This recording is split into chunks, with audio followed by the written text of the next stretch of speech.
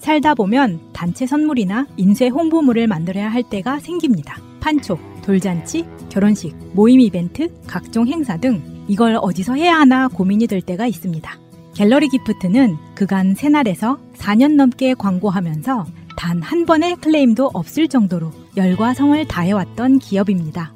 심지어 대표님의 고객에 대한 감동적인 사연까지 보내주신 청취자들도 있습니다. 단체 선물, 인쇄 홍보물, 이제 갤러리 기프트에서 해보세요. 갤러리기프트.co.kr 갤러리 기프트를 검색하시고 홈페이지를 한번 방문해주세요. 오픈마켓을 보는 것 같은 신기하고 다양한 샘플들이 있습니다. 인터넷이 불편하시면 문의전화 1666-5404 1666-5404 새날 듣고 연락했다 하시면 더욱더 잘해주실 겁니다.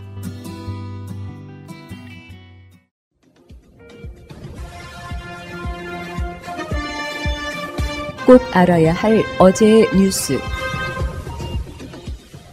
윤석열 대통령의 부인 김건희 여사는 지난 2001년부터 대학 강의를 시작했습니다. 한림 성심대 강사로 시작했는데 지원 당시에 근무 경력이 없었던 초등학교 실기 강사 이력을 적어냈습니다. 그리고 3년 뒤 서희대에 지원하면서는 직전에 한림 성심대가 아니라 4년제 대학 한림대에서 강의했다고 적었습니다.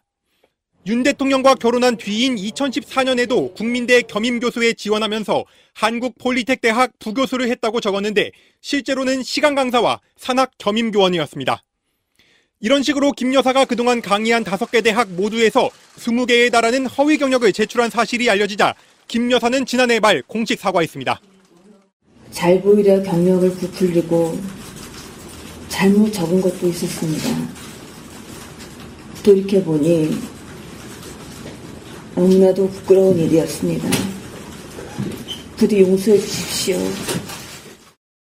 9달에 걸쳐 이 사건을 수사해온 서울경찰청 반부패 공공범죄수사대는 김 여사를 검찰에 넘기지 않기로 판단했습니다. 주요 혐의에 대한 공소시효가 이미 만료돼 공소권이 없다는 내부 결론을 내린 겁니다. 우선 사문서 위조와 업무방해 혐의는 공소시효가 7년이어서 가장 최근인 2014년 국민대 임용을 기준으로 봐도 이미 지나갔습니다.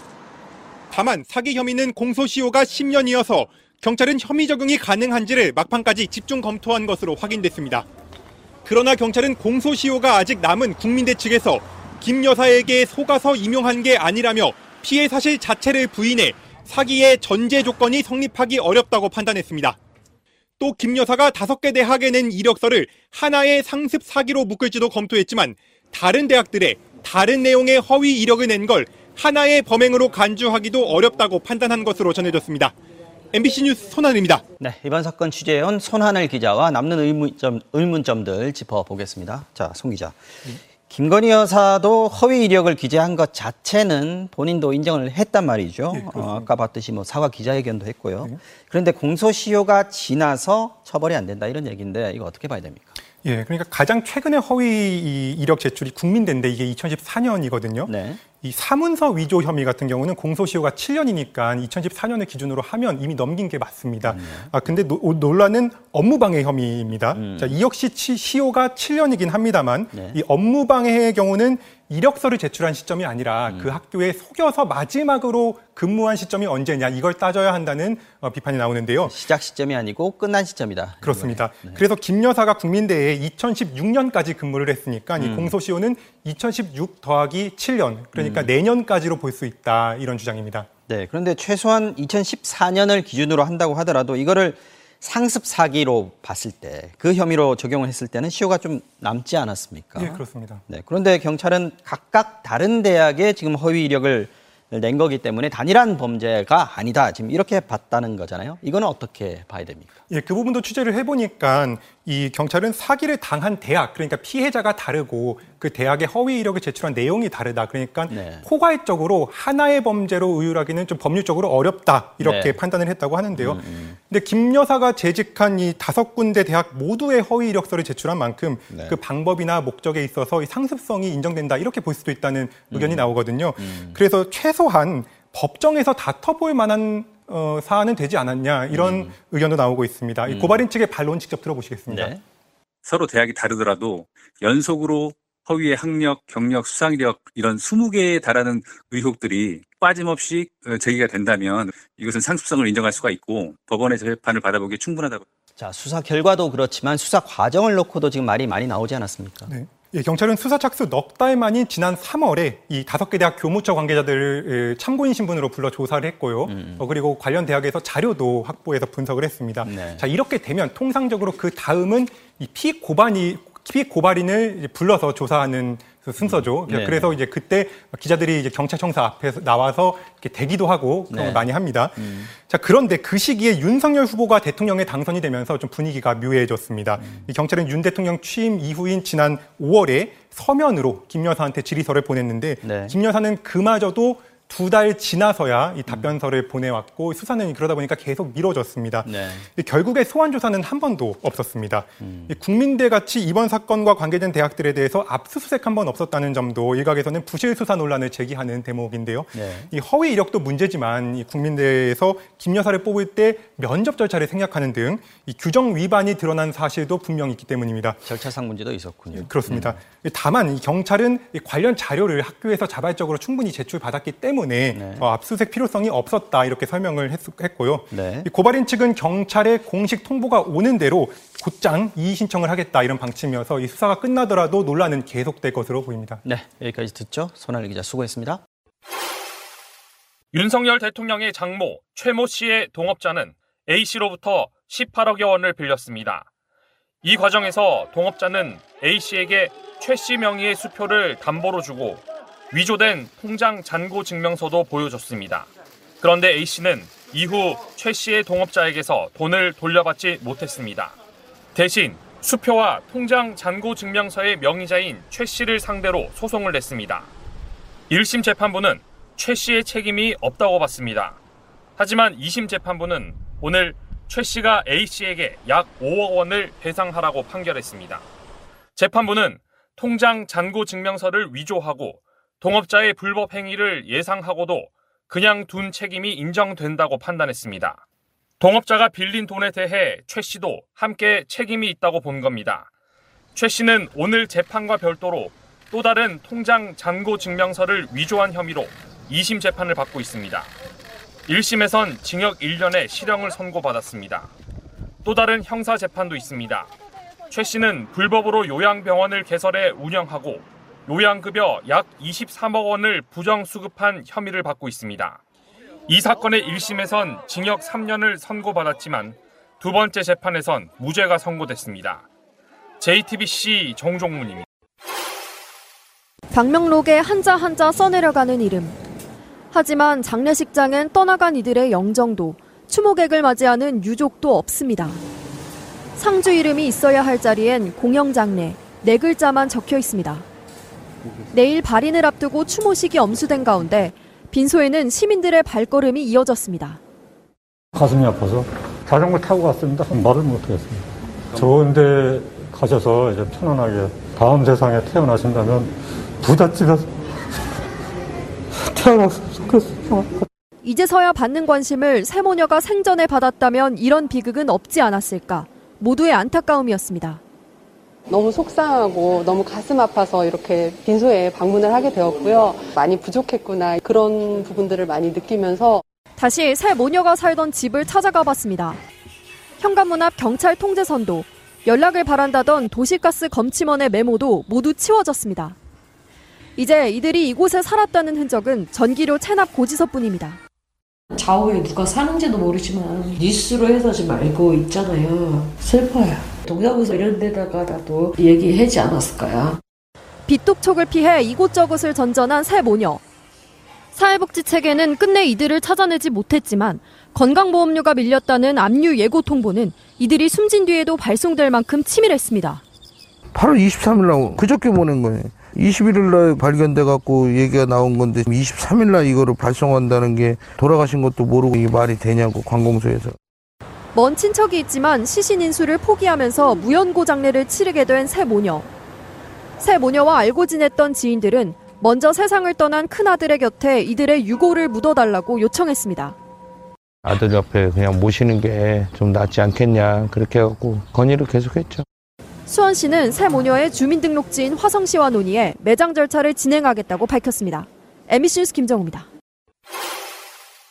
성인 5명 중 1명은 어려운 상황에 처해도 주변의 도움을 원치 않는다는 조사 결과가 나왔습니다. 한국보건사회연구원이 50대 이하 성인 8,185명을 4개 집단으로 나눠 분석한 결과 우울하거나 스트레스를 받을 때 도움받을 곳이 있어도 이를 원치 않는 집단이 전체의 8.32%, 도움받을 곳도 없고 도움을 원치도 않는 집단이 11.78%였습니다.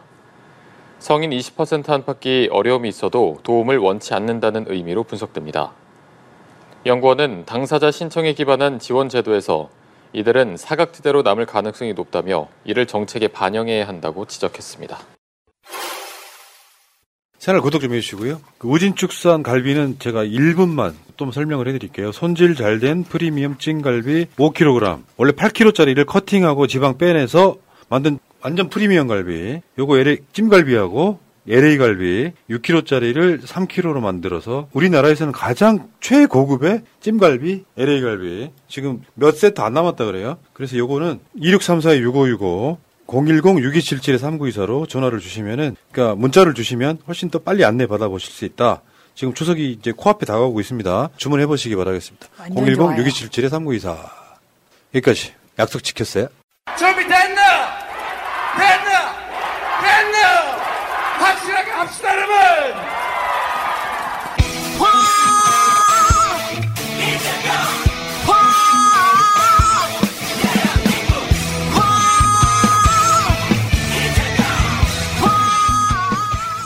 도둑질 이야기 잠깐 해볼까요? 참, 내 진짜 어처구니가 없어서. 그 도둑질 이야기 하기 전에 이거부터 알고 가야 돼. 감사원 있잖아요. 감사원이 문재인 정부의 가장 역점 사업인 신재생에너지, 코로나 백신, 공수처 등을 감사하겠대요. 이걸 이름하여 전방위 정치감사라고 합니다. 네. 아니 왜 잘하고 있는 것까지 굳이 먼지 털려고 하는 거잖아요. 지금 감사원이. 잊지 않으셨죠? 하트를 꼭 눌러주세요. 오늘도 감사합니다.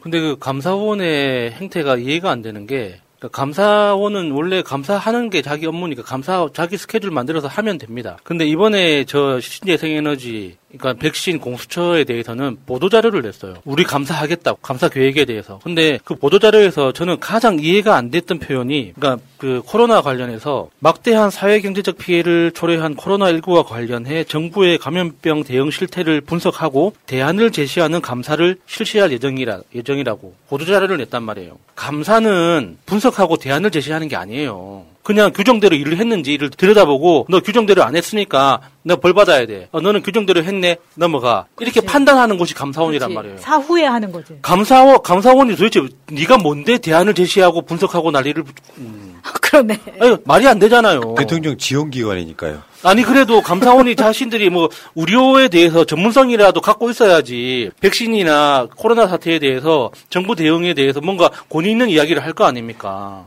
감사원은 글자 그대로 관료들, 공무원들이 규정대로 일을 했는지 들여다보는 기관이란 말이에요. 네. 근데 지들이 뭐라고 그 백신 수급에 대해서 이러쿵저러쿵 분석을 하고 대안을 제시하겠다, 이건 아닙니까? 그럼 대안을 제시할 거면 일찍 하던가. 왜 정권 바뀌니까 인제하냐고. 네. 그 신재생에너지 사업이요, 작년 3월에 이미 감사를 해가지고 문제 없다고 발표했던 감사원이에요. 일사부재리. 아니 그런 것보다 감사라는 게요, 정부 기관들이 있잖아요. 매년 감사하는 게 아니고 일단 문제가 있다고 인식되는 그 부처를 몇 년에 한 번 할까 말까 해. 작년 3월 달에 문제 없다고 감사 결과를 발표해놓고 또다시 감사하겠다는 게 뭐냐고요. 아니 한 번 한 걸 또 하면서 돈을 왜 또 써요? 그러니까 이게 정치적 의도가 보인다고 의심할 수밖에 없는 게, 그렇죠. 모든 공무원 조직, 모든 관료 조직은 그 자체의 감사 부서가 따로 있어요. 감사팀이든 감사부든 결국에 감사 그 조직이 따로 있기 때문에 그 내부 감사의 보고를 꾸준히 받습니다. 그리고 국정감사를 통해서 국회의 어떤 그 감사 보고서도 계속 모니터링을 하면서 뭔가 특정 감사를 해야 된다라고 판단이 되면은 그때 감사를 하는 거고, 아니면은 대부분 정기 감사를 한단 말이에요. 특히나 공수처 같은 경우는 아직 만들어진 지 2년이 채 안 됐잖아요. 근데 정부 부처는 대부분 2년 주기로 그 정기 감사를 받게 돼 있거든요. 그러면은 그 공수처는 아직 감사 대상도 아니란 말이에요. 근데 무조건 하겠다는 거예요. 네. 그것도 정치적 의도를 의심 안 할 수가 없는 거죠. 자, 공수처도 감사하겠대요. 보통 이제 신설 기관은 2, 3년 정도 감사를 안 한답니다. 자리 잡아야 되니까 문제가 발생할 수밖에 없잖아요. 공수처까지. 그러니까 문재인 정부의 핵심 사업들인 뭐 신재생에너지 또 코로나 백신 관련한 거 공수처 등 전방위 감사하겠다는 거예요. 대통령이 하라고 했나 보네. 그 최재해 이름부터가 재해입니다. 디제스터. 감사원은 대통령 지원기관이라고 했던 이 최재해가요. 무려 또 이게 문재인 대통령이 임명한 사람이잖아요. 최재형 다음에 최재해요. 아니, 형제인 줄 알았어 이름이. 네, 그때 이제 윤석열 당선인 시절에 당선인한테 합의를 받아서 임명한 사람이잖아요. 아, 그래요? 예. 윤석열의 예, 지금 하는 짓 보면 저 비굴한 자가 윤석열의 발을 핥는 수준의 감사를 지금 남발하고 있어요. 아, 근데 그때 임명할 때 이유가 차기 정부에 걸쳐있는 신임 원장의 임기를 고려한 정치적, 정무적 판단이 반영된 결과라고 했었거든요. 그러니까 앞으로 정권이 바뀔지 어떻게 될지 모르니까. 그래서 정치적 논란을 여지를 줄여야 된다. 왜냐면 최재형이 난리를 치고 나왔기 때문에. 그래서 문 대통령 생각이 감사원 출신 인사의 발탁으로 이어진 거라 그래서 이 사람은 뼛속부터 감사원 출신인 사람을 꽂은 거예요. 감사원장이 된 거예요. 그런데도 이렇게 한다는 게 대통령에 따라 달라진다고 말을 한다는 게 이 사람이 감사위원으로서 어떻게 일을 해왔는지를 알 수가 있잖아요. 그러니까 감사원은 대통령 지원기관이라고. 그러니까. 국회에서 그렇게 떳떳하게 확실하게 이야기를 하니까 국민의힘 의원들도 할 말이 없어가지고 깜짝 놀랐잖아요. 깜짝 놀랐잖아요. 그러고 보면 진짜 댓글창처럼 감사원은 누가 감사하나요? 어쩌긴 없지. 감사와 수사는 다른 거니까. 불법이 드러나면 감사원도 수사 대상은 될 수 있겠지만 이런 식으로 감사원이 중립을 지키지 못하는 이런 미친 나라가 돼버렸고요. 이 시스템이 무너진 것 자체가 윤석열 책임이고요. 감사원장 이자도 나중에 이걸로 구속될 수 있다? 근데 문제는 이제 도둑질로 한번 가볼게요. 진짜 감사 받을 사람들이 누군지 관저공사를 해. 외교부 장관 공간을 뺏어가지고 지금 돈 수십억 차 발라서 공사를 해. 근데 전기를 몰래 훔쳐 쓰다가 걸렸다고. 이거 보면서 얘들 미친 거 아닐까? 저런 기사는 한 70년대, 80년대 없어졌다고 알고 있는데 그 도전이라고 하잖아요. 전기를 훔쳐 쓴다는 도전은 자마이카나 인도네시아 시골 지역 이런 데서는 아직까지 횡행하고 있다고 합니다. 근데 대한민국 지금 21세기 대한민국에서 전기를 훔쳐 쓰는 게 이게 말이 됩니까 이게? 그것도 대통령 관저공사 하는데 전기를 훔쳤어. 야, 대통령 공사하면은 그냥 법도 없고 그냥 옆에 아무거나 갖다 써도 된다는 거예요? 그러니까 KBS가 보도한 건데 쟤네들은 정권에 대한 인식이 저런 것 같아요. 이거 막 갖다 쓴다고 문제 되겠어? 이런 거 아닐까요? 관저공사의 전기 무단 사용, 수의계약 업체의 위약금을 물리긴 했어 한전이. 근데 이제 이 공사를 하면서 무단으로 전기를 갖다 쓰는 게 가능할까 싶은 거죠.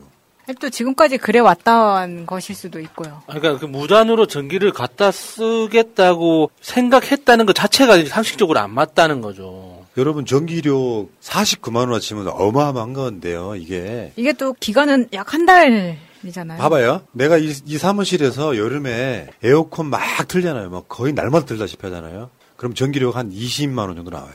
지금 49만 원어치를 무단 사용하는 거. 그러니까 필요해서 전기를 갖다 쓰는 건 상관이 없는데 49만 원어치를 아무 개념 없이 갖다가 도둑질한 거 아니에요. 그러니까 저 아무리 생각해도 지금 이해가 안 됩니다. 저건 요즘 세상에 그러니까 그 관저 자체에 들어가는 전기가 있을 거 아니에요. 그걸 써도 되는 건데 굳이 도둑질까지 해가면서 해야 될 이유가 뭐가 있었을까? 그 상황이 어떤 거냐면 한전 직원이 6월 달에 한남동 현장을 점검하다가 보니까 변압기 알죠? 예. 변압기에 등록되지 않은 케이블이 연결된 것이 발견됐어. 이게 누가 가져갔나 하고 봤더니 선을 따라가 보니까 관저공사하고 있더라는 거야. 그러니까 왜 그거 있잖아요. 송유관 뚫어 쓰는 거랑 똑같은 짓을 한 거예요. 그러니까요. 그러네. 어떻게 이게 가능하냐고. 아까 말했잖아. 관저엔 전기 안 들어와? 그러니까 인도의 그러니까 저개발 도시나 자마이카의 시골 지역에 가면 그 전기줄 두께가 2m씩, 1.5m씩 이렇게 됩니다. 두께가? 구리선은 5cm 정도밖에 안 되는데 그 피복으로 감싸둔 게 1m씩 1.5m 이렇게 되거든요.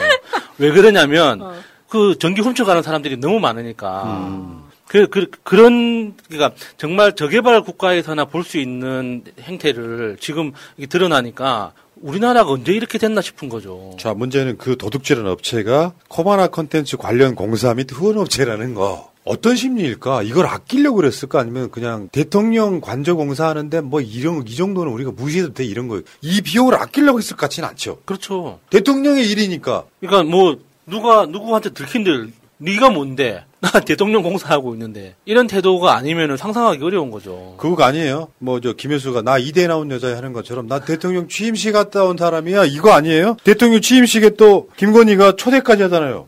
이 무소불위의 권력이 된 거야 인테리어 공사 업체가. 이것도 이 공사도 또 그냥이 아니고 의혹이 있잖아. 수의계약 의혹이 있잖아요. 예. 공고한 지 바로 얼마 안 지나가지고 바로 낙찰되는 그 신기를 보여주신 분들이잖아요. 근데 이 공관이라는 게 여러 번 말씀드렸지만 외교 공관 쓰던 데잖아요. 이미 매달 외교관들 초대해서 파티를 하고 뭐 회식을 하든 만찬을 하든 하고 있는 곳이기 때문에 비워둔 곳이 아니라는 겁니다. 그러니까 지금 윤석열 정부가 하고 있는 걸 보면서 정말 좀 걱정되는 것 중에 하나가 내부 시스템을 손댈까 봐. 그러니까 예를 들면 이번에 그 수의 계약하고 나서 2시간 49분 만에 낙찰됐다고 했잖아요. 그런데 왜 저 낙찰 시스템에다가 왜 등록을 해야 되냐면 기재부가 돈을 집행할 때 그러니까 나라장터 시스템을 통해서 강제적으로 집행하도록 돼 있거든요. 그러니까 업체가 돈을 받으려면 무조건 나라장터에 등록을 해야 되는 거예요. 근데 생각해보면 계좌번호만 알려주면 아무데나 입금해도 되는 거잖아요. 그러니까 저렇게 나라장터가 아닌 다른 방법으로 우회해도 되는 방법을 만들어낼까 봐. 그러면 수의 계약을 하더라도 우리는 영원히 모르게 됩니다. 어떤 돈이 어디로 나가는지. 대표적인 게 윤석열 정부 시작하고 나서 얼마 안 돼서 외환 반출할 때 신부 의무가 없었잖아요. 그러고 나서 지금 그 엄청난 많은 외화가 밖으로 나가고 있는데 통계가 안 잡히는 거예요. 그러니까 나라 장터에 대해서도 그런 짓을 할 것 같은 불길한 예감이 드는 거예요. 아니 이런 식으로 계속 도둑질이 일상적으로 이루어지고 있는데 들키면은 감추고 들키면은 비공개하고. 맞아. 이유를 물어보면은 뭐 국가 안보를 위해서 공개할 수 없다고 하고 그러면은 나중에 이 시스템 기재부 차원에서 제도 자체를 고쳐버리면 우리는 절대로 추적할 수 없는 그냥 망망대해에 올라가게 되는 거거든요. 그런 스킬을 쓰려고 하는 건가 지금? 이것도 지금 의혹이 있어갖고 이번에 처음으로 윤석열 취임하고 국회 운영위원회가 대통령실 직원들 갖고 이제 대정부 질문하는 거죠. 수의계약업체 누가 선정했냐고 물으니까 진성준 의원이 물으니까 대통령실 비서실장이 한 말이에요. 모른다. 알아도 말 못한다. 뭐 고문하고 있어요? 뭐 독립운동하고 있습니까? 모른다 이놈들아. 그럼 주리를 틀어라. 모른다 이놈들아. 알아도 말 못한다. 그 주리는 제가 직접 틀어주고 싶네요. 아니 그러니까 이렇게 알아도 말 못하는 상황이 있을 수 있잖아요. 그래서 시스템을 오픈하라는 거잖아요. 금남아 시스템도 닫아놓고 이렇게 말을 하니까. 아니 근데 알아도 말 못한다 그러면은 알고 있다고는 인정한 거 아닙니까? 그렇지. 그러면 누군지 우리는 다 알지. 그렇지. 말 안 하면 다 알지 이제. 근데 저는 이 49만 원을 한 달에 썼다는 거는 우리가 지금 돈이 왜 이렇게 많이 들어가 하면서 의심을 했고 변기가 2천만 원이네 얼마네 하면서 이게 변기에 2천만 원 쓴 게 아니라 거기서 빼먹은 거다. 여기까지 이제 많은 국민들이 알게 됐어요. 그러다 보니까 야 뭐라도 바꾸는 척해 해가지고 뭐든지 바꿔야 될 거 아니에요. 왜냐면 누군가 가봤어. 이번에 가본 사람이 가봤어. 근데 야 별로 바뀐 거 없던데? 라고 이야기하면 또 꼬투리가 잡히니까. 그 조명 당근마트에게 샀다. 어쨌든 뭐라도 바꿔야 되는 거죠. 아니 하다가 부끄러워서 그러게요. 전기 도둑질 합니까? 얼마나 된다고. 지금 벌써 이거 갖고 한 16억 땡기신 분들인데. 전기만 그러지 않았을 겁니다. 그러니까 사실 장부상으로는 16억을 땡겼는데 남는 돈은 얼마인지 모르니까 정말 손해보는 장사가 될 수도 있는 거 아닙니까? 그 이야기 아닐까요? 수백억 부자인 이명박이 그 수행하는 사람한테 개고기 사주기 아까워서 그 여러 사람 같이 갔는데 개고기 2인분 시키는 그런 짓을 하고 2인분 시켜가지고 지 혼자 먹었다. 지 혼자 먹는 그거 약간 비슷한 거 아닐까? 그 돈 아끼려고 그러는 거 아닐까? 나이가 너무 손질한 걸까? 댓글창에 한번 물어볼까? 아니, 그러니까 저는 이런 거 리베이트 상상을 계속 해보는 거예요. 낙찰은 16억을 받았는데 나중에 정산하고 나서 통장에 돈이 없어. 그런 거 있지 않습니까? 앞으로 남고 뒤로 손해보는. 그렇지. 이런 식으로 이렇게 돌아가는 건 아닐까 하는 상상이 계속 된다는 거죠. 그거 있잖아요. 그 인테리어 업체는요. 예를 들어서 사실 남기는 게 없어도 대통령 관저 인테리어 했다고 하면 엄청난 이득이에요. 상표로서는. 그런 걸 노리고 그 공사비에 나오면 이윤이 다른 곳으로 샌 건 아닐까라는 조심스러운. 아니 근데 또 하나 생각해볼 잠깐만. 미안해요. 깜짝이야. 생각이 났어. 그래서 실제로 남는 게 없다 보니 변화업계에서 전기를 몰래 뺐을 정도로 가난해진 게 아닌가. 아니 이건 이 업체들이 지금 사실은 그 코바나 컨텐츠에서 했던 업체 그 웹자보 포스터에 보면 나와 있는 협찬 업체들이잖아요. 그러면 예전부터 관계가 있는 사람들 아닙니까? 그러면 앞뒤로 다 빼고 마이너스가 나더라도 그건 뭐냐면 저는 그래서 이 회사들 건축사 이런 데 회사들이 그 소송 하나씩 안 달고 있을 수가 없거든. 그래서 그 전부터 소송을 진행하는 과정에 등장 인물들이 누군지 어떤 검사가 어떤 판사가 판결을 했고 어떤 검사가 들어갔었는지를 하다 보면은 이게 꼬리가 잡힐 수 있다고 생각합니다. 예. 그래서 그때 뭔가 이런 거 있잖아요. 은혜 갚는 뭐 이런 거. 예. 여기까지 하겠습니다. 아이고, 참, 어쨌건, 참 재밌네. 그냥 웃겨요. 얘네들 하는 거 보면은. 김건희가 하도 이상한 의혹이 많은 사람이라서 전기까지 도둑질하냐? 이런 느낌이 좀 들었고요. 네. 김건희의 지시를 쓸 거라고 생각하는 분도 꽤 있네요. 자, 어쩌고냐, 근데. 자, 새날 구독 좀 해주십시오. 요즘 구독자, 구독해달라는 이야기를 자주 안 했더니 구독들이 안 올라 또. 급합니다. 까먹지 마세요. 구독은 필수 아니에요? 근데 매번 우리가 이렇게 막 구독해달라고 하는데 또 계속 올라가는 거 보면 신기해요. 안 한 사람들이 있다는 이야기야. 새로 보는 분들이 많다는 거죠. 자, 구독 좀 해주시기 바랍니다. 구독 좀. 보험 손해보지 마시고 마이보험 체크하세요. 비싼 보험료는 꼬박꼬박 내면서 나에게 꼭 필요한 보험인지 보상은 제대로 받을 수 있는지도 모르고 계신다면 마이보험 체크와 무료 상담 해보세요. 30여 개 보험사의 상품들을 비교 분석해서 내는 보험료는 줄이고 받는 혜택은 높게 고객에게 가장 유리한 보험 가입, 보험 유지 방법을 알려드립니다. 정직한 보험 전문가들이 고객 편에서 꼼꼼하게 챙겨드리는 마이보험 체크. 대표전화 1800-7917 홈페이지는 한글로 마이보험체크.com 카톡에서 마이보험으로 친구 추가해서 상담할 수 있습니다. 새날과 꾸준히 연대했던 바로 그 업체입니다. 서울의 소리 이명수 기자를 검찰에 송치했어요, 경찰이.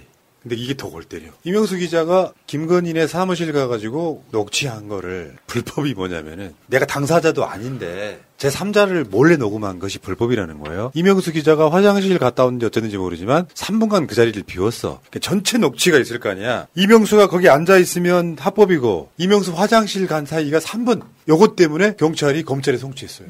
그러니까 저는 저 기사를 처음 봤을 때 이명수 기자가 김건희 씨하고 통화했던 그것 때문에 검찰에 송치된 건가? 착각을 했었어요. 그러니까, 나도. 근데 이 기사를 읽어보니까 그게 아니라 김건희 씨가 이제 이명수 기자한테 부탁을 하잖아요.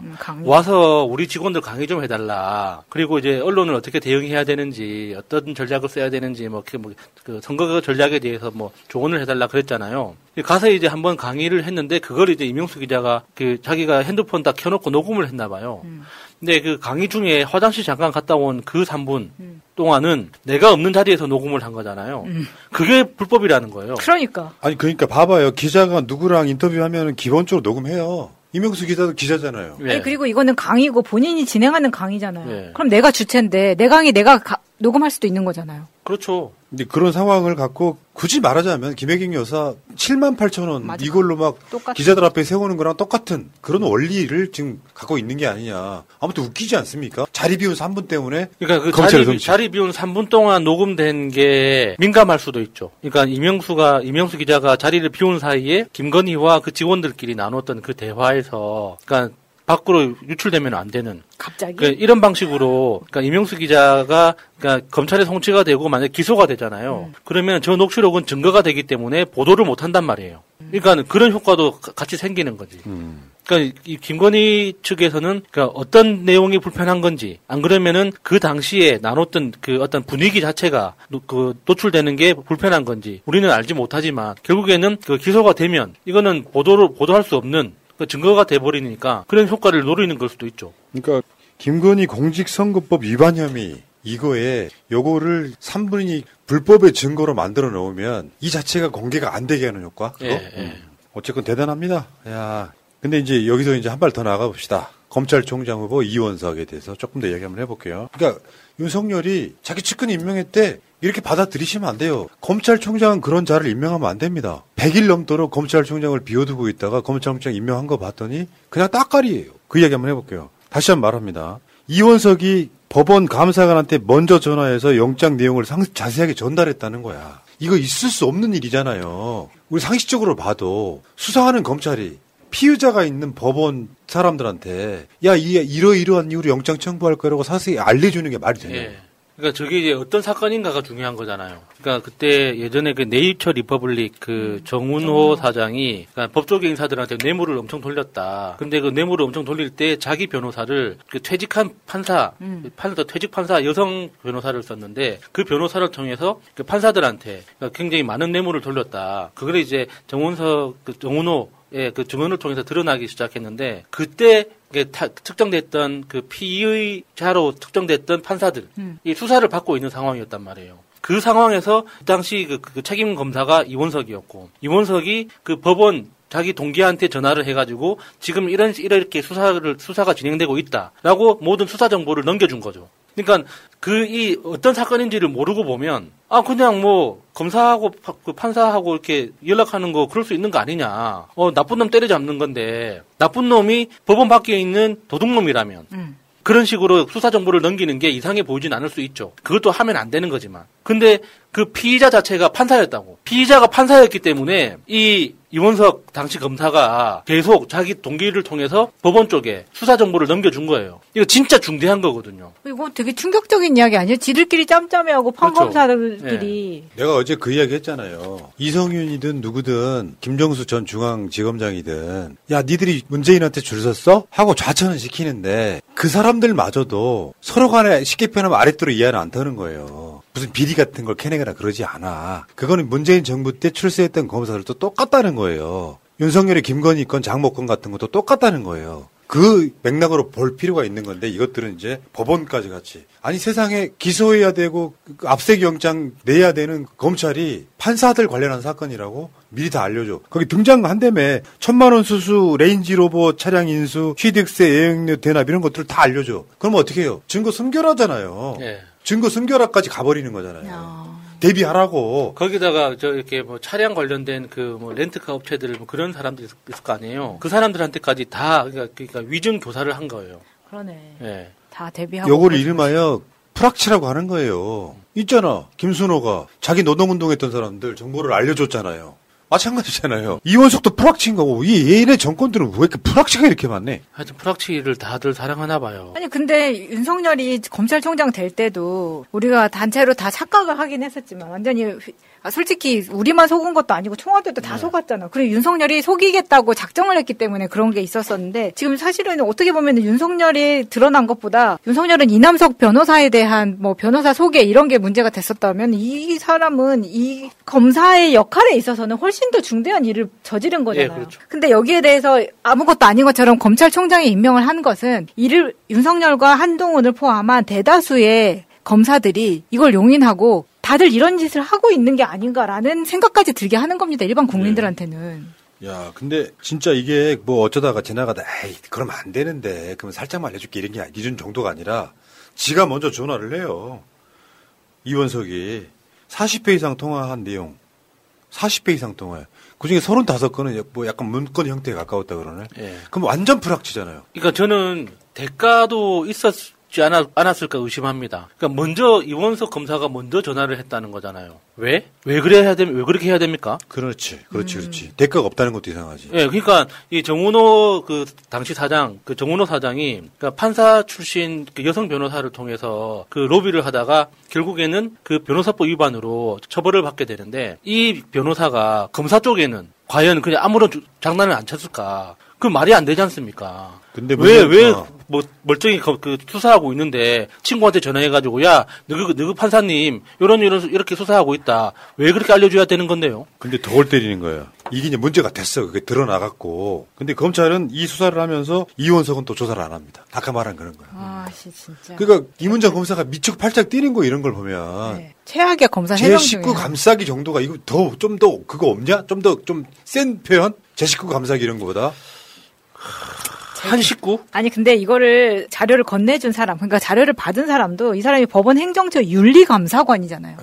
윤리감사관이 이런 짓을 하고 있는데 누구를 믿을 수가 있어요? 그리고 이게 너무 당연하게도 자료를 만들었다는 것 자체가 문건으로 정리했다는 것 자체가 우리는 우리 나와바리 안에서는 안 털리니까 아니 감히 어떻게 문건으로 정리를 할 수가 있습니까? 통화한 내용 자체를 문건으로 정리했다는 것은 저는 이 사람만 했을 것 같지 않아서 말씀드리는 거예요.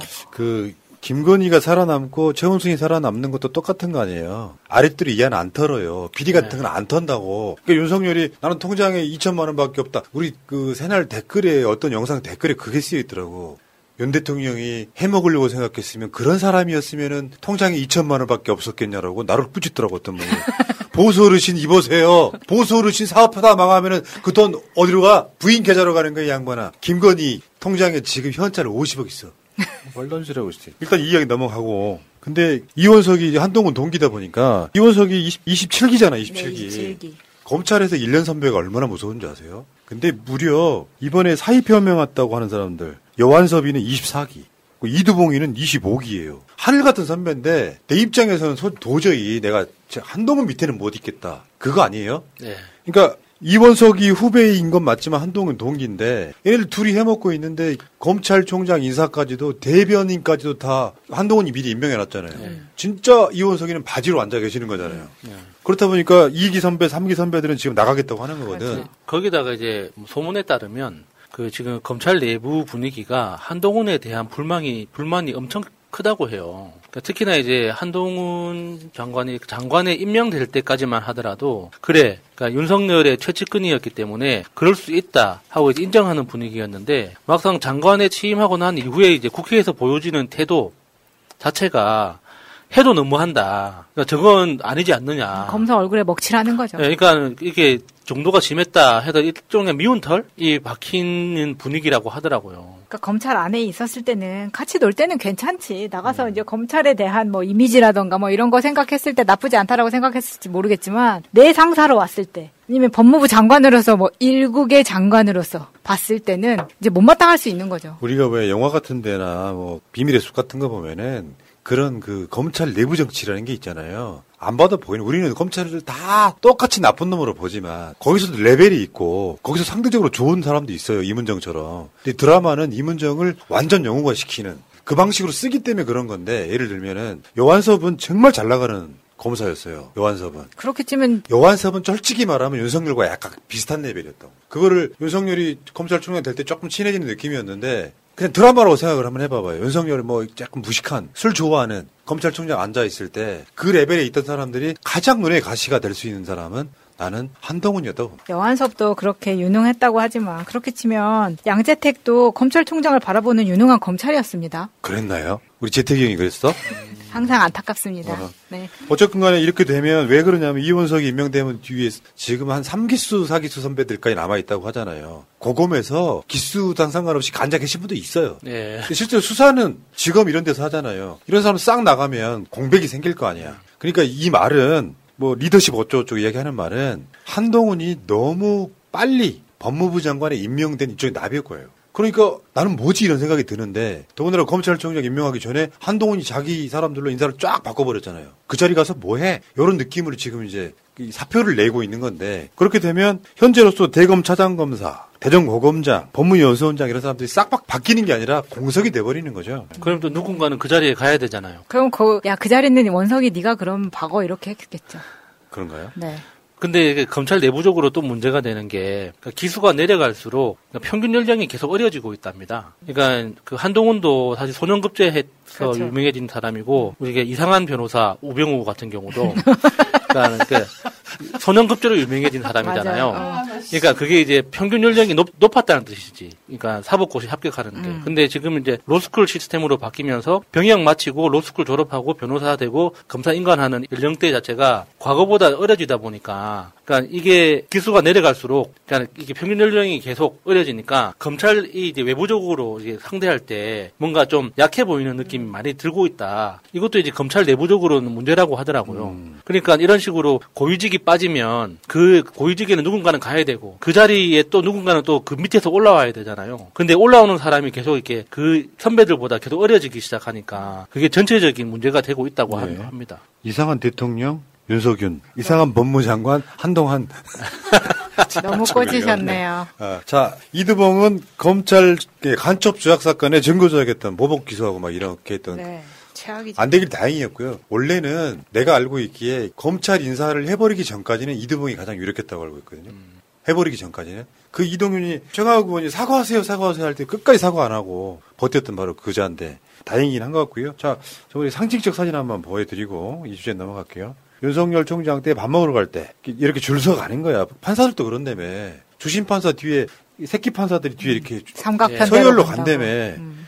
윤석열 검찰총장, 강남일 대검 차장, 그리고 한동훈과 이들은 부장들이었거든. 뭐 반부패부장 그리고 기획조정부장인 그래갖고 그렇게 여기 지금 이 맨 뒤에 있는 이따까리가 지금 총장까지 올라갔으니까 니들 아유 감히 5년짜리가 겁도 없이. 그렇죠. 빨아쓰는 물티슈 이원석 그 자리라도 가야 되는 거죠. 자, 이원석 프락치 이원석 이야기는 여기까지고. 세상은 요지경 속이다. 권은희가 국민의힘 국회의원인 건 아셨어요? 아, 그래요? 광딸? 광딸 아닙니까? 광딸은 접니다. 광딸은 맞춰. 그러니까 지들끼리 합당해버리는 바람에 어쩔 수 없이 가서 나를 제명해달라고 아주 난리를 쳤는데 제명 안 했어요. 그러고 보니까는 그 안철수하고 이렇게 뒷거래 했을 때 권은희가 나 제명해달라고 맞아요. 그때부터 이야기를 했었잖아요. 근데 끌려갔어요. 국민의힘 국회의원이다인데 난 경찰 출신이야. 경찰국을 반대세 계속 외쳤어. 그랬더니 국민의힘이 윤리위에서 권은희 징계를 논의해 지금. 오, 언제부터 그 윤리위원회가 뭐 헌법기관이 됐어요? 어떻게 당내 기구가 헌법기구를 그런 식으로 징계할 수 있는 겁니까? 경찰국 반대했다고 윤리위 회부하는 이 놀라운. 갈 때까지 간 거네요. 이거 그러면은 그 최재해 감사원장의 태도하고 똑같은 거 아닙니까? 감사원은 대통령의 국정 수행을 지원하는 기관이다 하는 것처럼 그 국민의힘 윤리심판원도 우리는 대통령의 국정수행을 돕는 기관이다라고 스스로 이야기하는 거잖아요. 근데 굳이 이렇게까지 하는 이유는 권은희의 입을 막으려고 하는 건지. 왜냐하면 어차피 비례대표이기 때문에 제명을 하면은 의원직은 유지를 하는 거잖아요. 이 권은희가 탈당을 해야지만 의원직을 잃는 거잖아요. 그렇죠. 나가라. 그러면 의원직 승계할 사람 있다. 뭐 이런 느낌일 수도 있고. 아무튼 이러는 거는요 굉장히 신중해야 되는데 왜 이런 상황이 벌어지냐면 국민의힘 윤리위가 윤석열 호위대 역할을 하니까 그래요.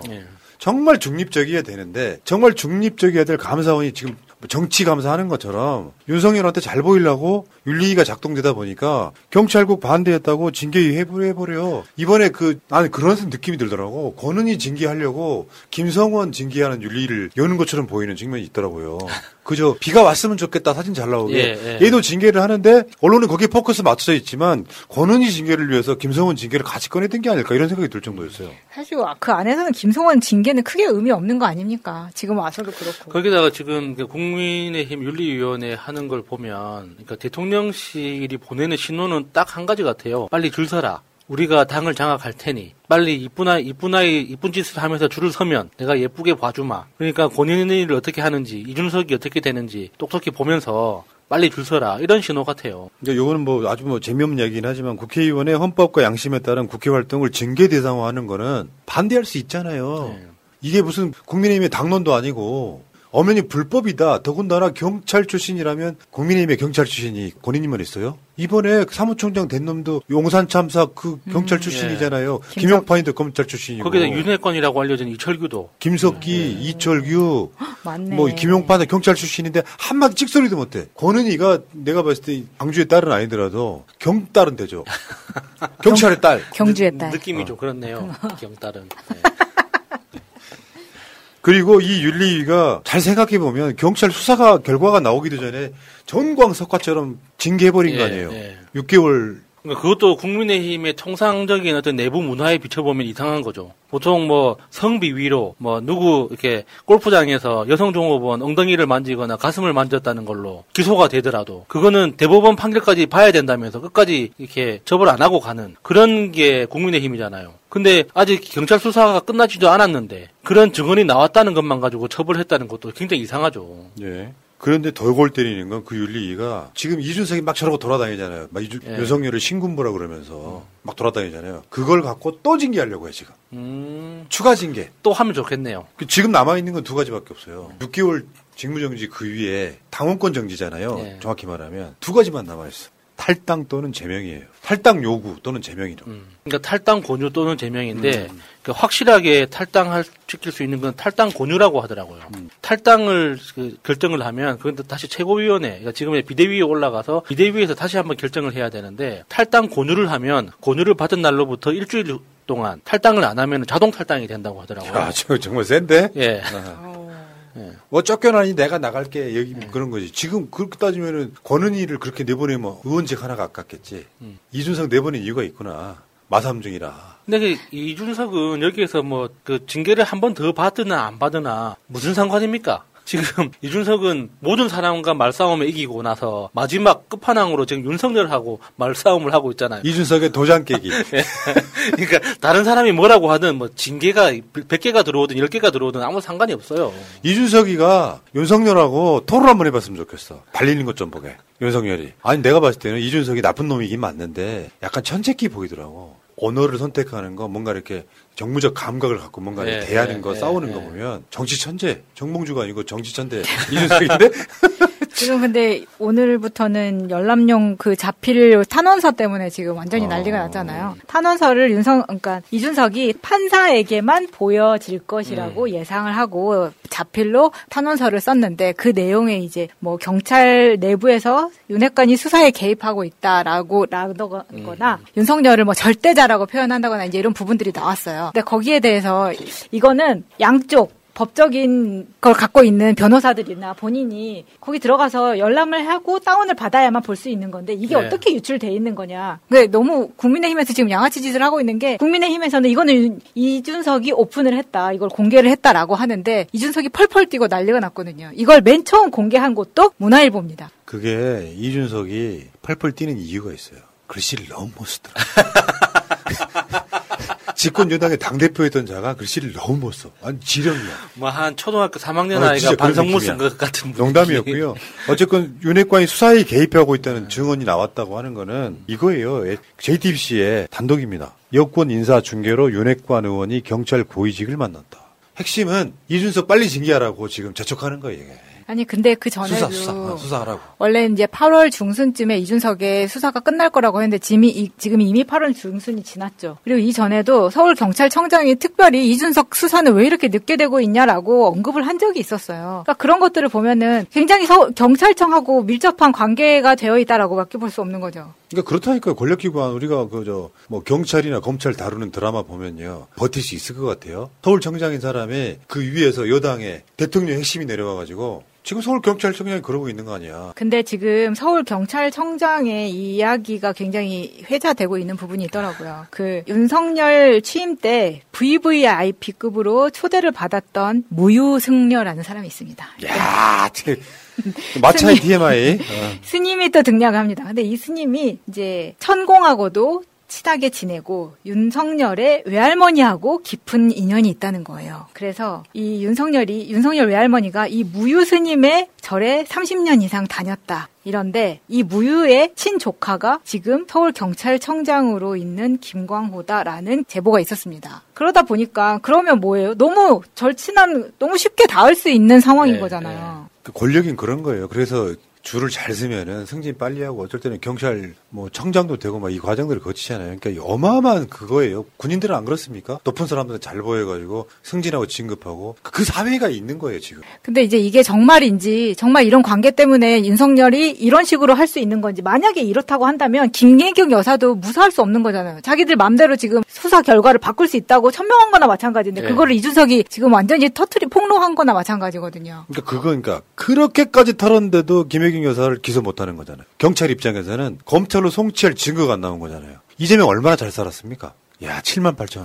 그러니까 경찰도 이제 우리가 검찰을 보는 것처럼 그냥 경찰을 한 덩어리로 보면은 좀 위험한 상황에 빠질 수 있는 거죠. 그러니까 김광호 서울경찰청장처럼 그러니까 윤석열하고의 어떤 그 연결고리가 분명히 의심되는 그런 한 권력을 지향하는 그룹이 있을 테고 경찰국 신설에 절대적으로 반대하는 또 그룹이 있잖아요. 그러니까 김혜경 여사에 대해서 무리한 수사를 가하고 있는 쪽은 권력을 바라보는 그리고 경찰국 경찰국 신설에 대해서 계속 극렬하게 반대하고 있는 또 절대적으로 많은 경찰들이 있는 거 아니에요. 그러니까 우리가 이런 이야기를 하면서 그러니까 검찰을 경찰을 한 덩어리로 보고 검찰 나쁜 새끼들 이렇게 이야기하는 것도 위험한 거고 그 똑같이 이제 경찰도 그렇게 보는 게 좀 위험해 보이는 게 있습니다. 아, 그렇죠. 근데 이렇게 막 디테일하게 들어가면 이런 관계가 우리가 모르는 거 지금 이거 하나 알게 된 건데 모르는 게 얼마나 많겠어요. 이게 말이 되는 이야기입니까? 근데 문제는 그런 식으로 정치한다는 건 언젠가는 자기들한테 돌아옵니다. 이준석 빨리 수사하라고 윤핵관 국회의원이 경찰 고위 관계자 만나가지고 압박 넣는 것 자체가 불법이라니까요. 수사에 개입하고 있잖아. 당연한 게 아니에요. 근데 얘네들 마인드 속에는 그게 당연한 거야. 어떻게 이게 말이 되냐고 이게. 만약에 문재인 정부에서 이런 짓 했다면은 당장 이거 나중에 문제거리 됐고 수사받았겠지. 코미디 아내가 좋아해 코미디 남성들의 고민 해결사 매일매일 신혼처럼 코미디 이 밤을 뜨겁게 코미디 밤새도록 사랑 나눠요 자신감이 넘쳐요. 남성 기능 강화엔 코코메디 대표 번호 080-255-0000 친일파 이야기 좀 가볼게요. 피꼬솥하고 막 그래요. 윤석열은 이명박보다 친일파입니다. 실제 하는지 보면. 우리나라의 친일파 대통령이 이름 지어질 만한 게 그래도 이명박이 제일 낫잖아요. 1위였어요 지금까지. 윤석열이 지금 1위로 치고 올라갔어요. 참 좋은 건 1위 해야 되는데 지지율은 개판이면서 말이야. 자, 지금껏 윤석열이 뭐 친일하고 막 광복절 기념식부터 해갖고 굉장히 많은 친일 논란이 있었는데 이번에 그 만 5세 초등학교 입학 그 논란을 할 때 제가 했던 이야기인데 우리가 다룬 의제이기 때문에 알죠. 국가교육위원회라는 것이 여야를 막론하고 국가교육위원회법을 만들어서 어마어마한 위원회법을 만들어서 교육개혁하자고 사회적 합의를 본 사안이에요. 근데 국가교육위원회라는 게 다른 건 힘들어도 국가교육 자체를 손대는 건 어마어마한 전 국민적인 그게 필요한 거예요. 그럼 문재인 정부도 쉽게 손을 못 댔던 거라고. 국가교육위원회가. 거기서 논의해야 될 사안이 만 5세 취약 그런 건데 나도 모르는 사이에 내가 이 관심사안인데도 불구하고 우리 회장님 관심사안인데도 불구하고 나도 모르는 사이에 국가교육위원장에 위원장을 낙점을 했더라고. 근데 그 사람이 이배영이야. 이배영. 이름도 희한하죠. 여성분이신데. 이 사람은 우리가 몇 번 다룬 적이 있죠. 박근혜 때 친일 국정교과서 위원이었던 사람이에요. 이 사람은 기본적으로 박근혜 때 박근혜를 선덕여왕이라고 표현했던 사람이라고. 그때 박근혜가 후보 시절에 그 선거운동 하면서 그때 지지 연설을 때 그런 표현을 썼을 겁니다. 그러니까 선덕여왕에 비견하면서 그 최초의 여성 대통령으로서 대한민국을 뭐 밝고 희망찬 나라, 행복의 나라로 만들어줄 것이다. 이런 식으로 이야기를 했던 걸로 기억합니다. 근데 그 당시에 그때도 우리 방송이 있었으니까요. 국정교과서 논란은 그 당시에 나라를 흔들었어요. 핵심이 뭐냐면 국정교과서에서는 사실상 대한민국 임시정부를 부정하는 내용이에요, 그게. 식민지 근대화론, 건국절 논란, 이게 맥락이 같은 거잖아요. 일제가 우리를 발전시켰고, 그 당시에 독립운동했던, 1919년 이후에 독립운동했던 사람들은 역사를 깡그리 지운 채, 일제가 한국을 발전시켰고, 독립이 되자 건국이 되었다. 요게 이제 국정교과서 논란의 핵심이란 말이에요. 그때 국정교과서 위원이었던 사람들 한번 볼게요. 뭐 황우여도 보이긴 하지만 여기 맨 오른쪽에 계시는 분이 우리 배영희 누님. 친일파. 이 사람이 그때 당시에도 선덕여왕하고 박근혜는 갔다고 빨고 하던 이 차가 나 열받네. 나중에 줄을 잘 서요. 윤석열하고 줄을 씁니다. 윤석열 당선자 친일 독재 미화 국정교과서의 주역 이배영을 특별 고문에 앉혀요. 일단 당선자 시절에. 그리고 나서 이 국가교육위원장은요 어느 정도 분위기라고 생각하시면 되냐면은 거의 총리급이라고 생각하시면 돼요. 그래요? 국가교육위원회에서 우리나라 국가교육에 대한 개혁의 모든 걸 다뤄서 이거를 실무적으로 할 게 교육부. 그 정도로 어마어마하게 중요하게 생각한 대한민국의 아젠다가 국가교육위원장인데 여기에 친일파를 딱 하니 앉혀요. 놀랍지 않습니까? 약간 좀 소름 끼치는 지점들이 분명히 있죠. 그러니까 그 친일 역사에 대해서 그러니까 건국절 논란이 중요한 게 건국절을 1948년 7월 17일로 해야지. 그래야지만 그 이전에 있었던 것들은 없어도 되는 거잖아요. 그러니까 일제치하였다는 건 다른 나라였기 때문에 그 당시에 친일을 했다, 독립운동을 했다, 아무 의미 없는 논란이 되는 거예요. 그러면은 과거에 자신들이 했던 친일 역사에 대해서 변명하지 않아도 되는 상황이 되니까 그 건국절을 1948년으로 삼는 게 굉장히 중요한 아젠다가 되는 거거든요. 그러니까 그런 것에 대해서 특히나 뭐 이승만 박정희 때의 독재에 대해서도 그게 뭐 근대화를 위한 어쩔 수 없는 뭐 불가피한 선택이었다. 이런 편향된 해석에 대해서도 너무 이렇게 좀 비상식적으로 주장을 하고 있거든요. 그런 사람이 그 교육위원회 위원장이 된다는 것 자체가 다시 역사 교과서 논란을 그렇죠. 촉발시킬 수밖에 없는, 그게 사회적으로 엄청나게 큰 혼란을 일으켰잖아요.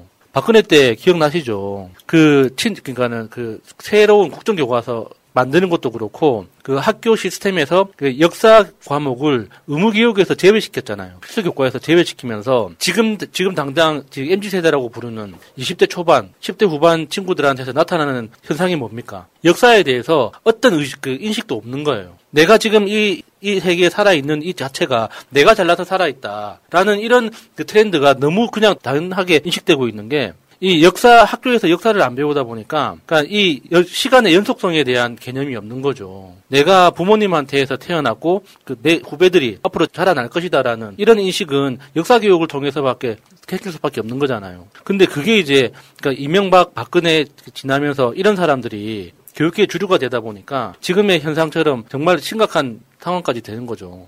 이런 사람이 정말 점점 더 높은 자리 가는 게 좀 놀랍고도 신기하지 않습니까? 그러니까요. 10년 전이잖아요. 10년 전에 이런 일을 했던 사람이 지금 여전히 살아있어가지고 계속 그 더 높은 자리로 간다는 게. 그러니까 지금 얘네들은 다 똑같아요. 아까 국가교육위원회 위상이 총리급이라고 그랬잖아요. 실제로 행정기관의 역할을 지금 명시해놓고 있는데, 국가교육위원회법 제1조. 이 법은 국가교육위원회를 설치하여 교육정책이 사회적 합의에 기반하여 안정적이고 일관되게 추진되도록 함으로써 교육의 자주성, 전문성 및 정치적 중립성을 확보하고 교육 발전에 이바지 함을 목적으로 한다. 국가교육위원회 가장 중요한 것 중에 하나가 자주성, 전문성, 중립성이에요. 근데 이배용은 새누리당 또 선대위원장 출신이기도 해.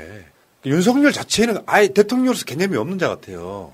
예를 들면 우리가 아까 왜 총리급이라고 그랬냐면요. 지금 교육부총리가 부총리잖아요. 교육부 장관이. 얼마 전에 했던 그 교육부 장관. 이름도 벌써 까먹었네 하죠. 그 위에서 국가교육을 총괄해야 되는 그런 자리에 올라간 자를 그냥 친일파를 딱 올려요. 놀라운 개념을 갖고 있다고 생각이 들고요. 저런 거 보면은 윤석열은 악나라하다기보다 진짜 아무것도 모르는 것 같아요. 그러니까 나는 친일파 독재 미화하는 저 교육자를 저 자리에 앉혀야지가 아니라 그냥 야 갖고 와봐. 누구 이배용 좋네 해. 본듯 이런 식으로 하는 것 같아요. 정확해.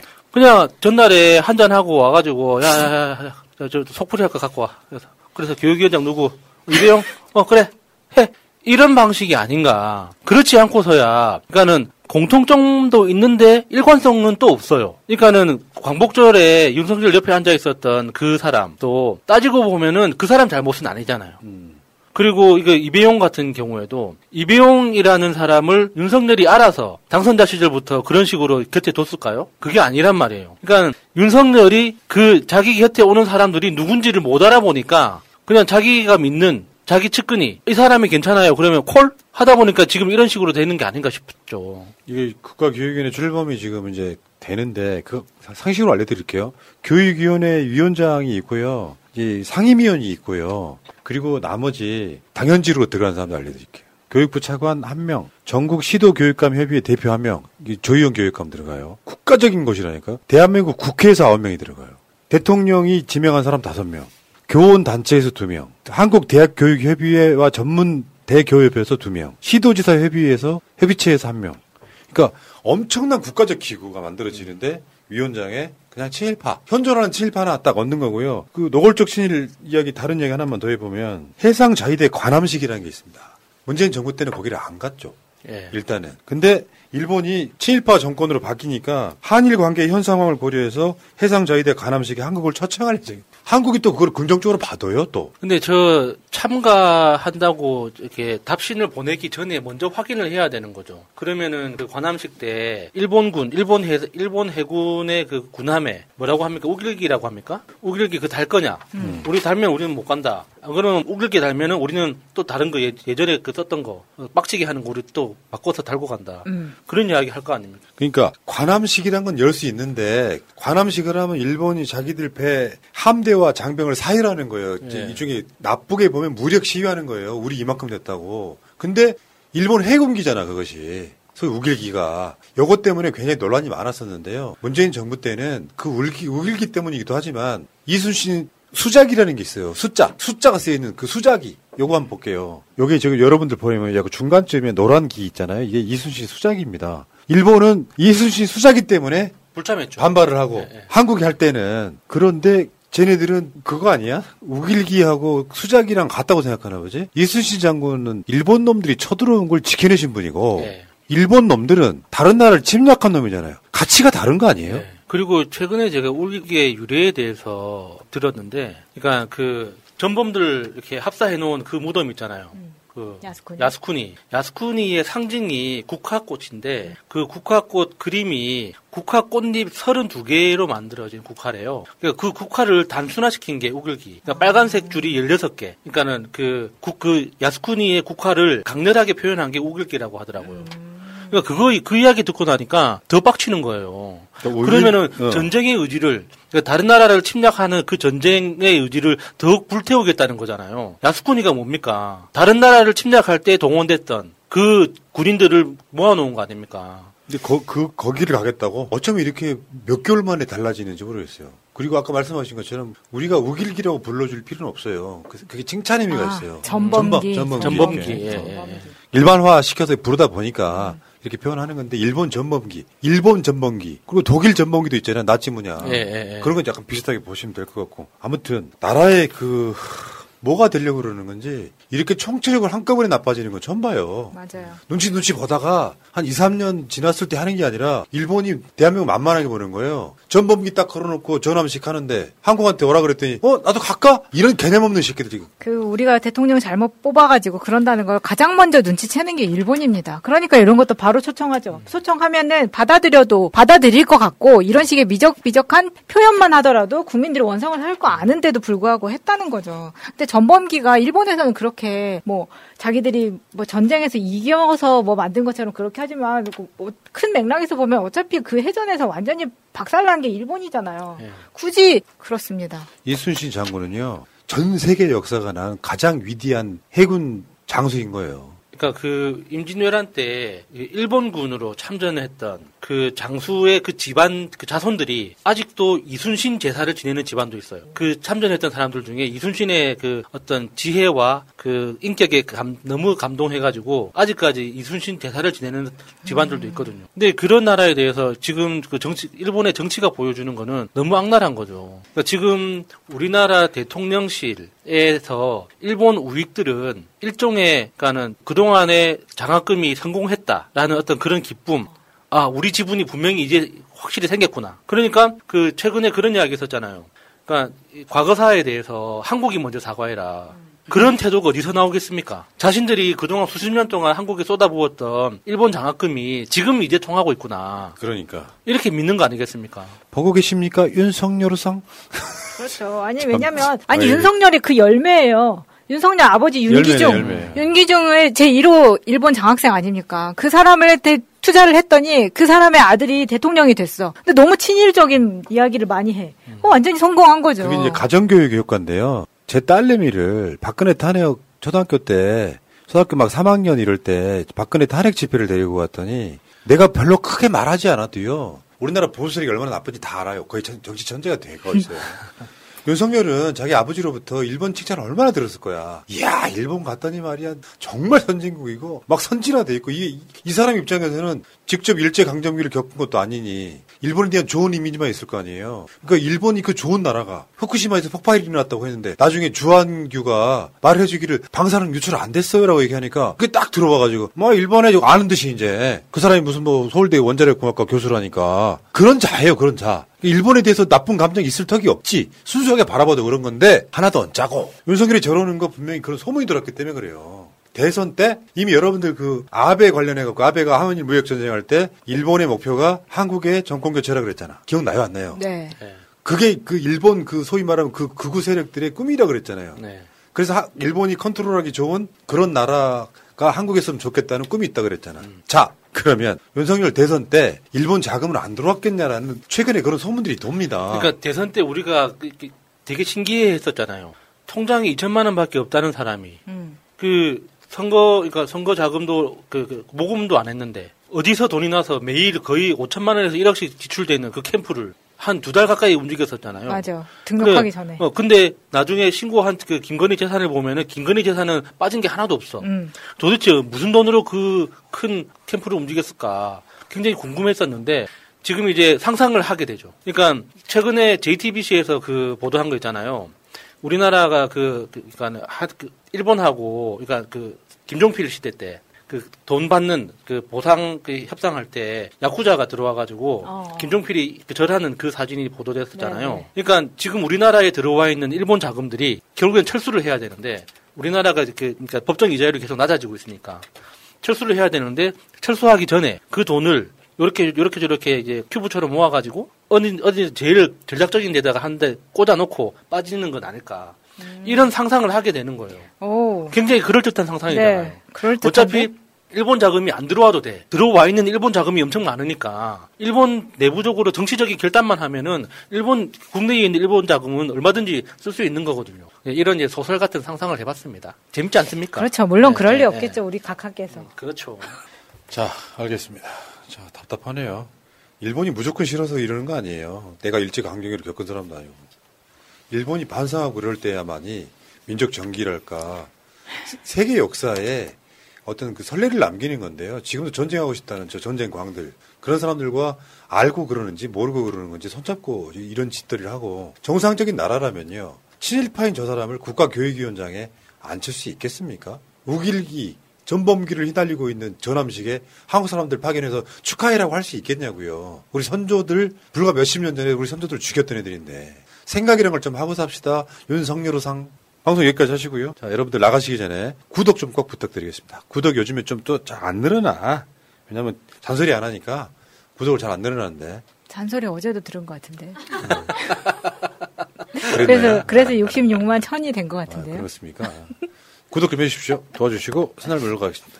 9시에 뵙겠습니다. 고맙습니다. 감사합니다.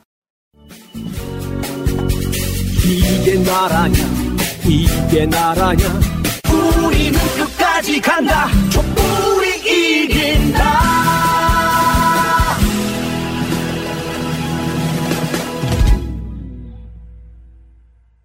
네, 안녕하십니까. 지금부터 전반기 법사위원 1동의 입장을 밝히는 기자회견을 진행하도록 하겠습니다. 헌법 파괴, 국회 패싱, 한동훈 장관은 민주주의를 역행하는 시행령 쿠데타를 당장 중단하라 라는 제목으로 기자회견을 하도록 하겠습니다. 일단 저와 같이 전반기 법사위를 같이 하셨던 최기상 의원님 참석하셨습니다. 예. 기자회견문을 낭독하는 식으로 하도록 하겠습니다. 한동훈 법무부 장관은 국회 입법 취지를 무시하고 역행하는 초헌법적 시행령 개혁을 중단하십시오. 이번 시행령 쿠데타는 명백하게 헌법 위반이며 한동훈 장관 본인의 주장조차 뒤집는 명분 없는 말바꾸기입니다. 현행 검찰청법과 형사소송법은 20대 국회와 21대 국회에 걸쳐 4년간의 치열한 토론과 의견 수렴 끝에 민주적으로 통과시킨 결과물입니다. 2020년 1월 검경수사권 조정 법률안이 통과된 직후의 총선을 통해 선출된 21대 국회에서도 박병석 국회의장의 중재에 따라 검찰청법 등의 개정을 합의하였고 이 과정에서 당사자인 검찰과 경찰이 수차례 국회에 출석해 충분히 의견을 개진하기도 하였습니다. 또한 각 당 의원총회에서도 이 합의를 추진하는 등 충분한 토론과 논의 끝에 국회에서 법을 개정했습니다. 그런데 한동훈 법무부 장관은 국회의 법 개정 제안 설명과 또 의사록에도 명명백백히 적시되어 있는 입법의 취지를 무시하고 있습니다. 심지어 국회 법사위에 출석하여서는 국회의 입법 취지를 알고 있었다면서도 모법을 무력화하는 시행령 개정을 강행하고 있습니다. 한동훈 장관의 초헌법적 시행령 쿠데타는 국민의 기본권 침해 우려가 큰 형사 절차는 법률에 의하도록 한 헌법 제12조 형사 절차 법정주의에 위배됩니다. 또한 시행령은 법률이 구체적으로 범위를 정하여 위임받은 사항에 대해서만 규정하도록 한 헌법 제75조 위반이기도 합니다. 문제는 헌법 파괴뿐만이 아닙니다. 한동훈 장관이 시행령 개혁은 기존에 한동훈 장관의 본인이 과거에 밝혔던 입장과도 모순되는 것이기도 합니다. 한동훈 장관은 지난 6월 헌법재판소에 권한쟁의 심판을 청구하면서 국회가 통과시킨 이 법에서는 6대 범죄 중 부패, 경제범죄 이외에 직접 수사 개시가 금지된다라는 취지의 표현을 무려 70차례나 적시했었습니다. 그런데 이번에는 금지된 게 아니라 허용되는 것이다 라고 하면서 정반대의 주장을 하고 있는 것입니다. 그때는 맞고 지금은 틀린 것인지 국민들 보시기 부끄럽지 않은지 묻고 싶습니다. 한동훈 장관의 행태를 보면 국민에게 봉사하는 장관이 아니라 검찰 조직을 대표하고 검찰 조직을 위해 봉사하는 검찰부 장관이 아닌가 싶습니다. 국민이 바라보고 있고 역사가 심판할 것입니다. 한동훈 장관이 권력에 취해서 헌법을 파괴하고 국회를 패싱하는 시행령 쿠데타를 진행하고 있는데 이를 중단하지 않는다면 윤석열 댐 붕괴의 시발점이 될 것임을 강력히 경고합니다. 2022년 8월 25일 21대 전반기 더불어민주당 국회 법제사법위원회 위원일동 이상입니다. 안녕하십니까. 서울 동대문을 출신의 장경태 의원입니다. 요즘 정치검찰의 초법적이고 월권적 행위가 매우 잦아지고 있습니다. 형사소송법 개정안에서는 이 검찰이 동일성을 해치지 않는 범위 내에서 제한하는, 별건 수사를 제한하는 법을 제정했음에도 불구하고 이런 부분들을 시행령으로 또 빠져나가기 위한 법꾸라지의 형태가 또다시 드러나고 있습니다. 이에 본 의원은 법안을 발의해서 여러 가지 정치검찰에 의한 정치 보복이 더 이상 자행되지 않도록 제안하는 기자회견을 갖고자 합니다. 그럼 바로 기자회견 시작하겠습니다. 안녕하십니까. 동대문을 국회의원 장경태입니다. 오는 9월 10일 검찰청법 개정안과 형사소송법 개정안이 시행됩니다. 검찰청법 개정안은 검사가 직접 수사를 개시할 수 있는 6대 범죄 중 공직자 범죄, 선거 범죄, 방위사업 범죄, 대형 참사 등 4개를 삭제하고 부패 범죄와 경제 범죄만 남기는 것이 핵심입니다. 다만 올해 6월 지방선거가 있었기에 선거 범죄에 대한 규정은 12월 31일까지 이외로 해 선거 범죄는 검찰의 직접 수사가 가능합니다. 형사소송법 개정안은 경찰로부터 넘겨받은 사건을 검찰이 보안 수사를 하거나 지시할 때 동일성을 해치지 않는 범위에서 제한하는 것으로 별건 수사를 막기 위한 취지입니다. 그런데 한동훈 법무부 장관이 입법 예고한 검찰청법 시행령에는 부패 방지 및 공직윤리 관련 부패 범죄, 정치자금 및 공직선거 관련 부패 범죄 등 검찰청법에서 삭제한 공직자 범죄 및 선거 범죄를 포함하고 있습니다. 검찰청법 개정안의 취지를 무시하는 위헌적, 초법적, 월권적인 처사입니다. 기획수사, 표적수사, 별건수사를 통해 정치 보복을 하려는 의도가 엿보입니다. 검찰공화국, 검찰제국을 막아야 합니다. 그동안 공직선거법 제250조 허위사실 공표죄에는 행위에 관하여 많은 논란이 있어 왔습니다. 출생지, 가족관계, 신분, 직업, 경력 등 재산, 소속단체, 특정인 또는 특정 출생지로부터 지지 여부에 특정 또는 확정될 수 있는 것에 비하여 행위는 그 범위와 내용이 넓고 다양하게 인정될 수 있어 죄형 법정주의에 위반됩니다.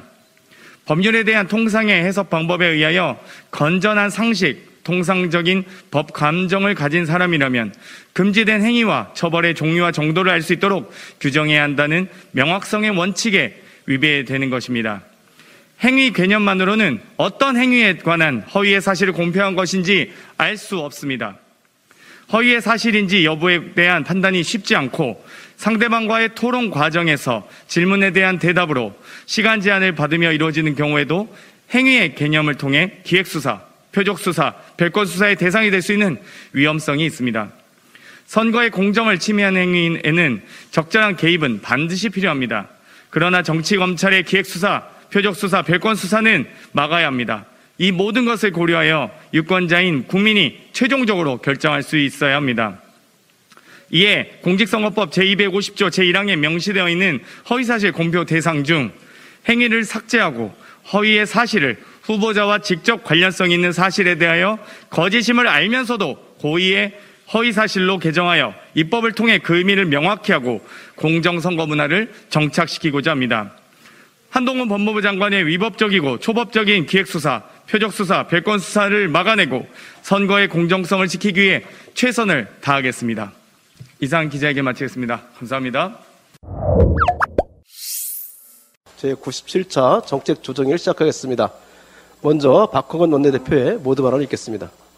헌법기관이자 독립기구인 감사원이 법적 의무를 위반하며 정치감사, 표적감사에 치중하더니 그 내부는 골마 터지고 있습니다. 윤석열 정권 출범 후 2직급 고속 승진한 유병호 사무총장이 총대를 맸습니다. 유 총장은 취임 직후 내부 익명 게시판에 조직운영 비판 글이 자주 올라오자 포렌식까지 동원한 법적 대응을 시사하며 내부 입막음에 나섰다 합니다. 본인은 국회에서 할 말 못할 말 가리지 않으면서 정작 자신에 대한 내부 직원들의 합당한 비판은 일벌백계 하겠다는 것입니다. 이미 유 총장은 행동강령 위반 혐의로 특별감찰 대상에 올랐습니다. 관련 제보가 잇따르고 있는 만큼 사무총장으로서 권위도 상실했습니다. 죄 없는 내부 구성원들을 겁박할 게 아니라 특별감찰에 성실히 임하고 부정행위가 밝혀지는 대로 즉각 사퇴해야 마땅합니다. 윤석열 정권을 향한 권력기관의 충성 경쟁으로 감사원까지 본연의 책무를 잊고 전 정부 보복감사에만 열을 올리고 있습니다. 권익위원장과 방통위원장 표적감사는 그 강도를 더 높여 기간을 연장하고 해당 기간 직원들에게 허위 답변까지 적용했다 합니다. 감사원을 대통령의 국정운영 지원기관으로 전락시켰던 최재해 원장도 뉘우치기는커녕 도를 넘어서고 있습니다. 급기야 감사 법인 논란을 감수하면서 전 정부의 신재생 에너지 사업과 코로나 백신 수급 같은 정책까지 정치 감사하겠다고 합니다. 법은 멀고 주먹은 가깝다더니 윤석열 정권에서 권력기관은 법보다 충성이 먼저인가 봅니다. 권력기관의 정치 독립과 중립, 불편부당은 국가 운영의 핵심 요소입니다. 민족 통제를 넘어 정권에만 충성하는 권력기관의 상식과 공정을 기대할 수 없습니다. 특히 법이 정한 전 정부 임기제 기관장을 대상으로 한 감사원의 무차별적 표적, 보복감사는 직권남용의 소지가 큽니다.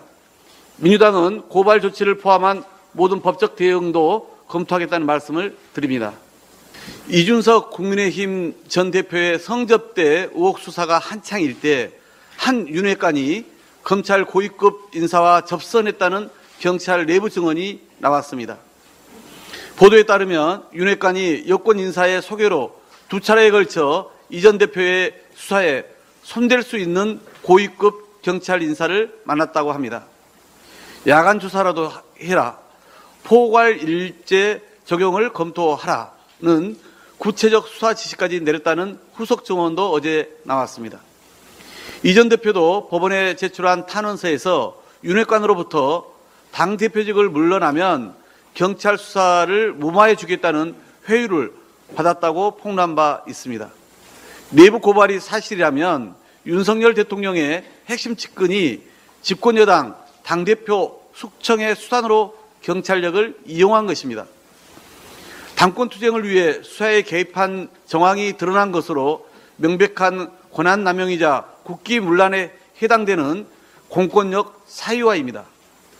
윤석열 정권이 불법 시행령 꼼수로 경찰국을 신설하고 밀정 의혹을 받는 경찰국장을 임명했는지 시간이 지날수록 왜 임명했는지 시간이 지날수록 그 이유가 선명해집니다.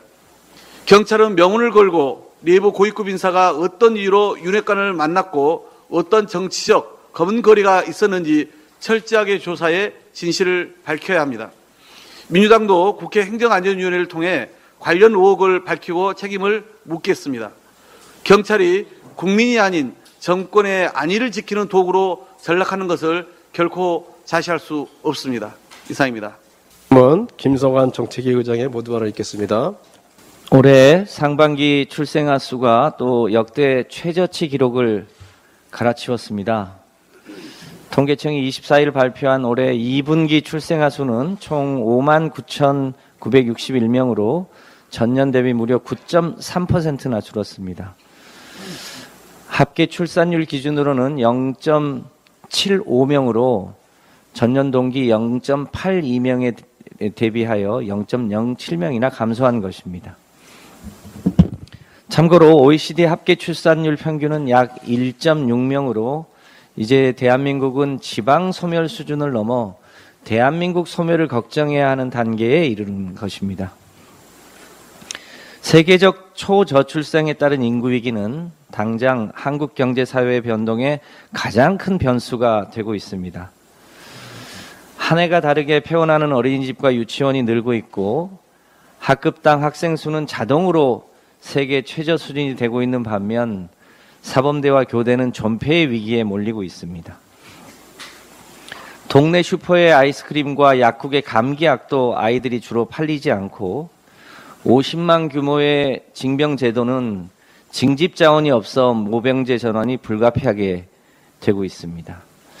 정년 연장이나 연금 개혁도 더 이상 늦출 수 없습니다. 초저출생의 직접적 원인은 혼인율 감소와 초혼 연령의 상승입니다. 여기에는 사교육비, 주거, 직업 안정 등 사회경제적 요인과 남녀의 가치관 차이 등 여러 요인이 복합적으로 작용하고 또 그 뿌리에는 경제적 불평등이 자리하고 있습니다. 그런데 이 위기를 총괄할 보건복지부 장관은 윤정부 출범 100일이 지나도록 공석인 상태이고 여성가족부 장관은 여가부 해체만 공언할 뿐 이렇다 할 대책을 내놓지 못하고 있어서 안타깝습니다. 대한민국 소멸 위기에 여야가 따로 있지 않습니다.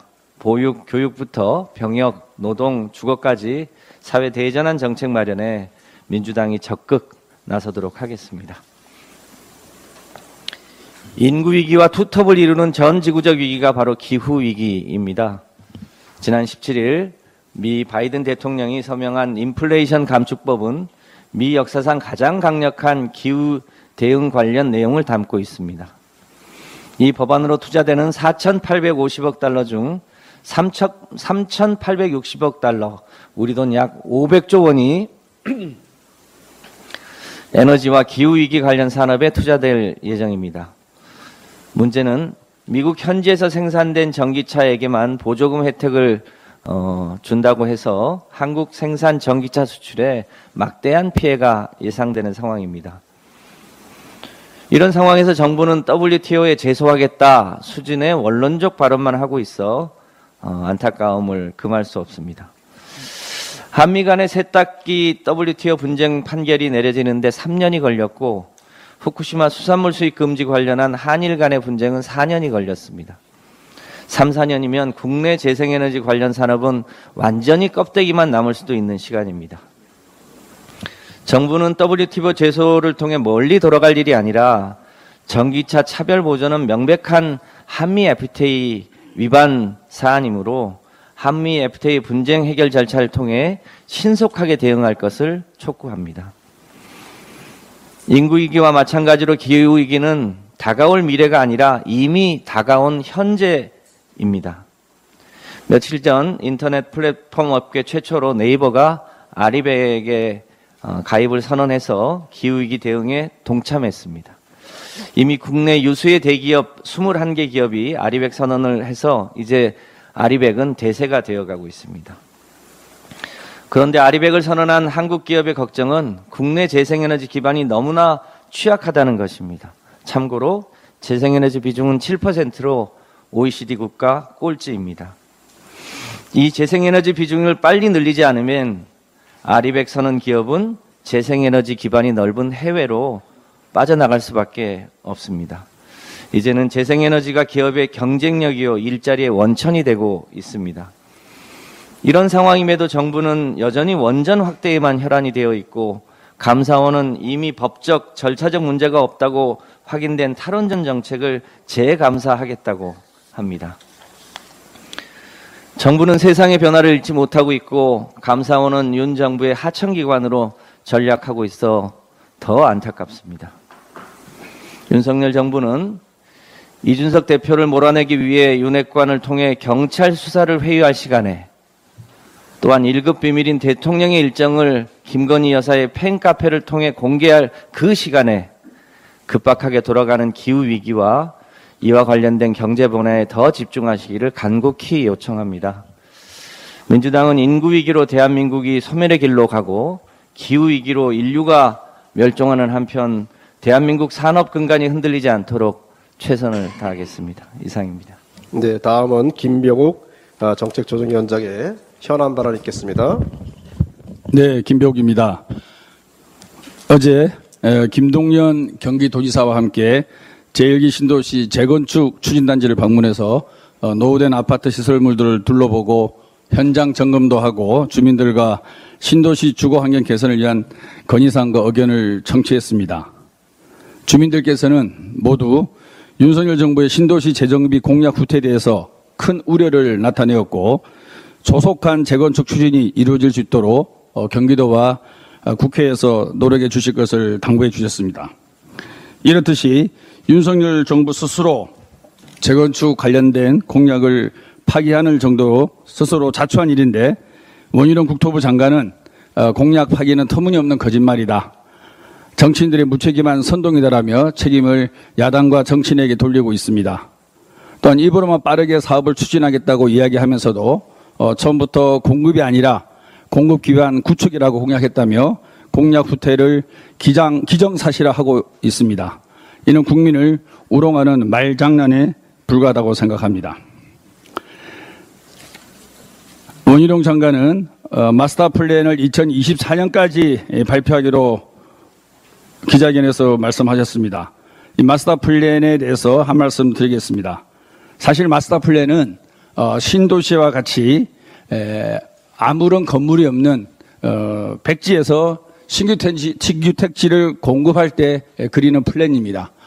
다시 말해서 제1기 신도시는 약 27만 가구 117만 명의 주민이 이미 살고 있고 단독주택, 빌라, 아파트 등 모든 땅들이 사적 소유로 구분되어 있습니다. 즉 다시 말해서 백지에서 그림을 그려봐야 마스터 플랜이 나온 후 주민들의 동의를 얻어내기가 사실상 불가능한 소유 구조라는 것을 말씀드리는 겁니다.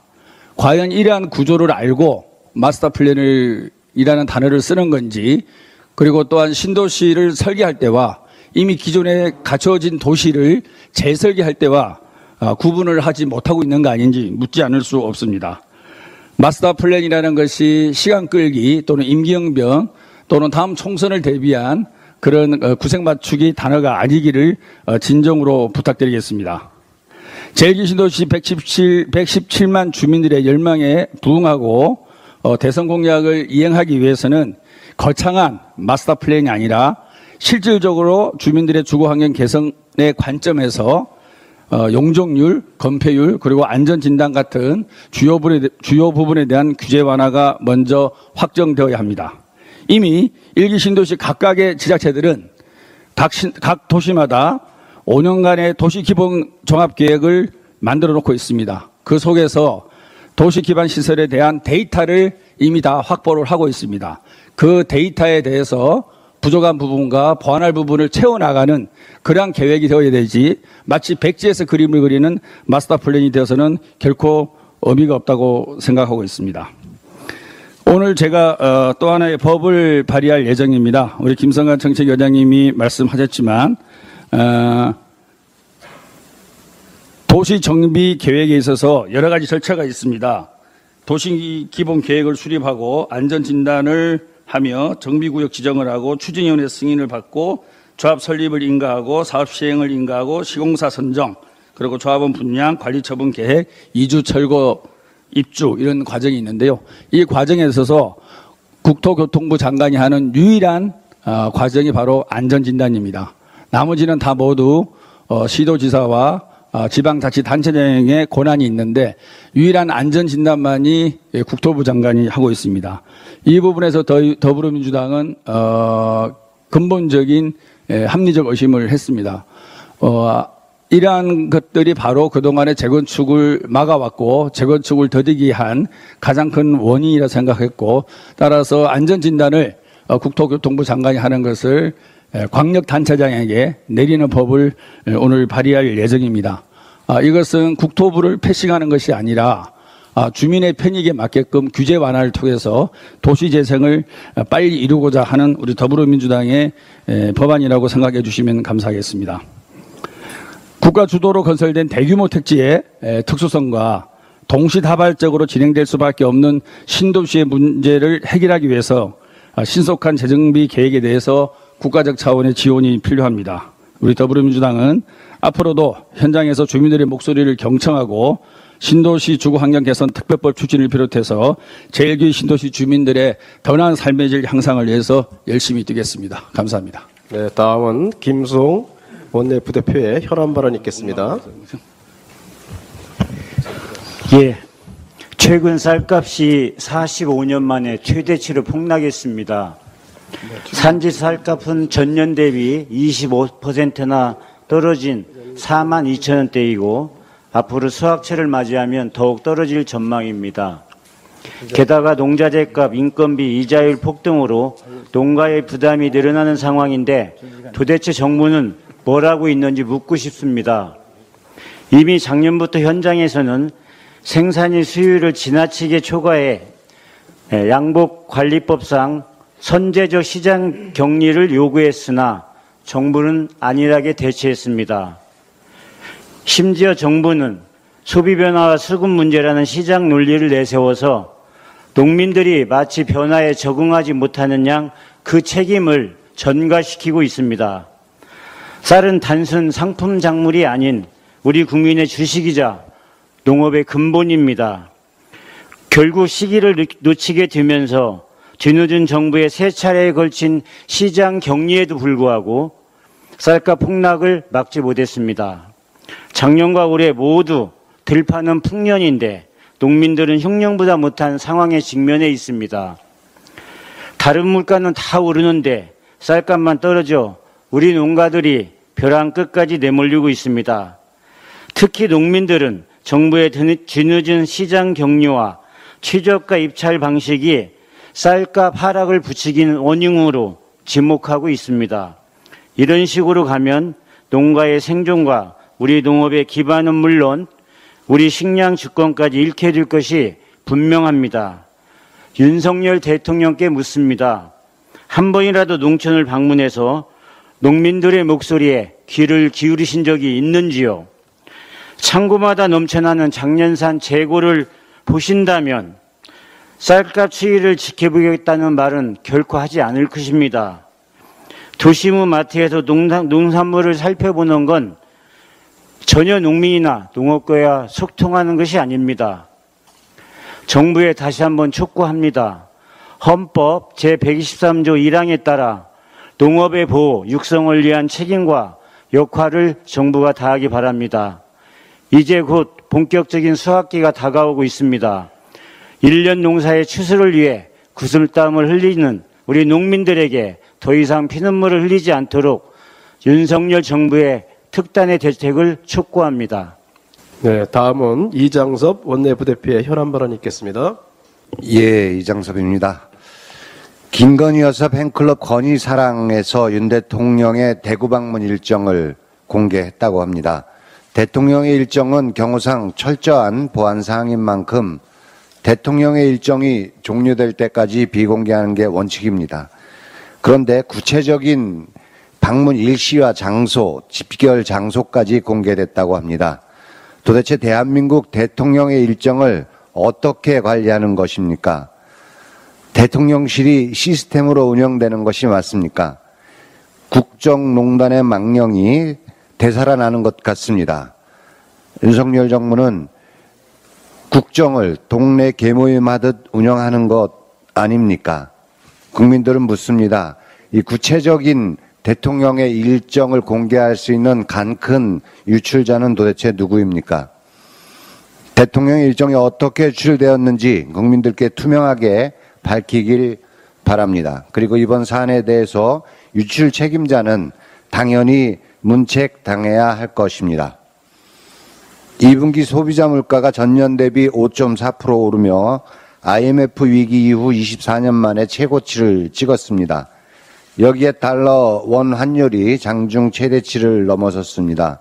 전문가들은 올해 연말까지 1,400원대에 이를 것이라고 전망하고 있습니다. 환율 급등으로 가뜩이나 어려운 중소기업들이 벼랑 끝으로 내몰리고 있습니다. 중소기업 중앙회가 최근 수출입 중소기업을 대상으로 진행한 설문조사에 따르면 중소기업 30.5%가 환율 급등으로 피해를 봤다고 답했습니다. 이 중에 큰 피해로는 원자재 가격 인상에 따른 비용 증가가 78.1%나 됩니다.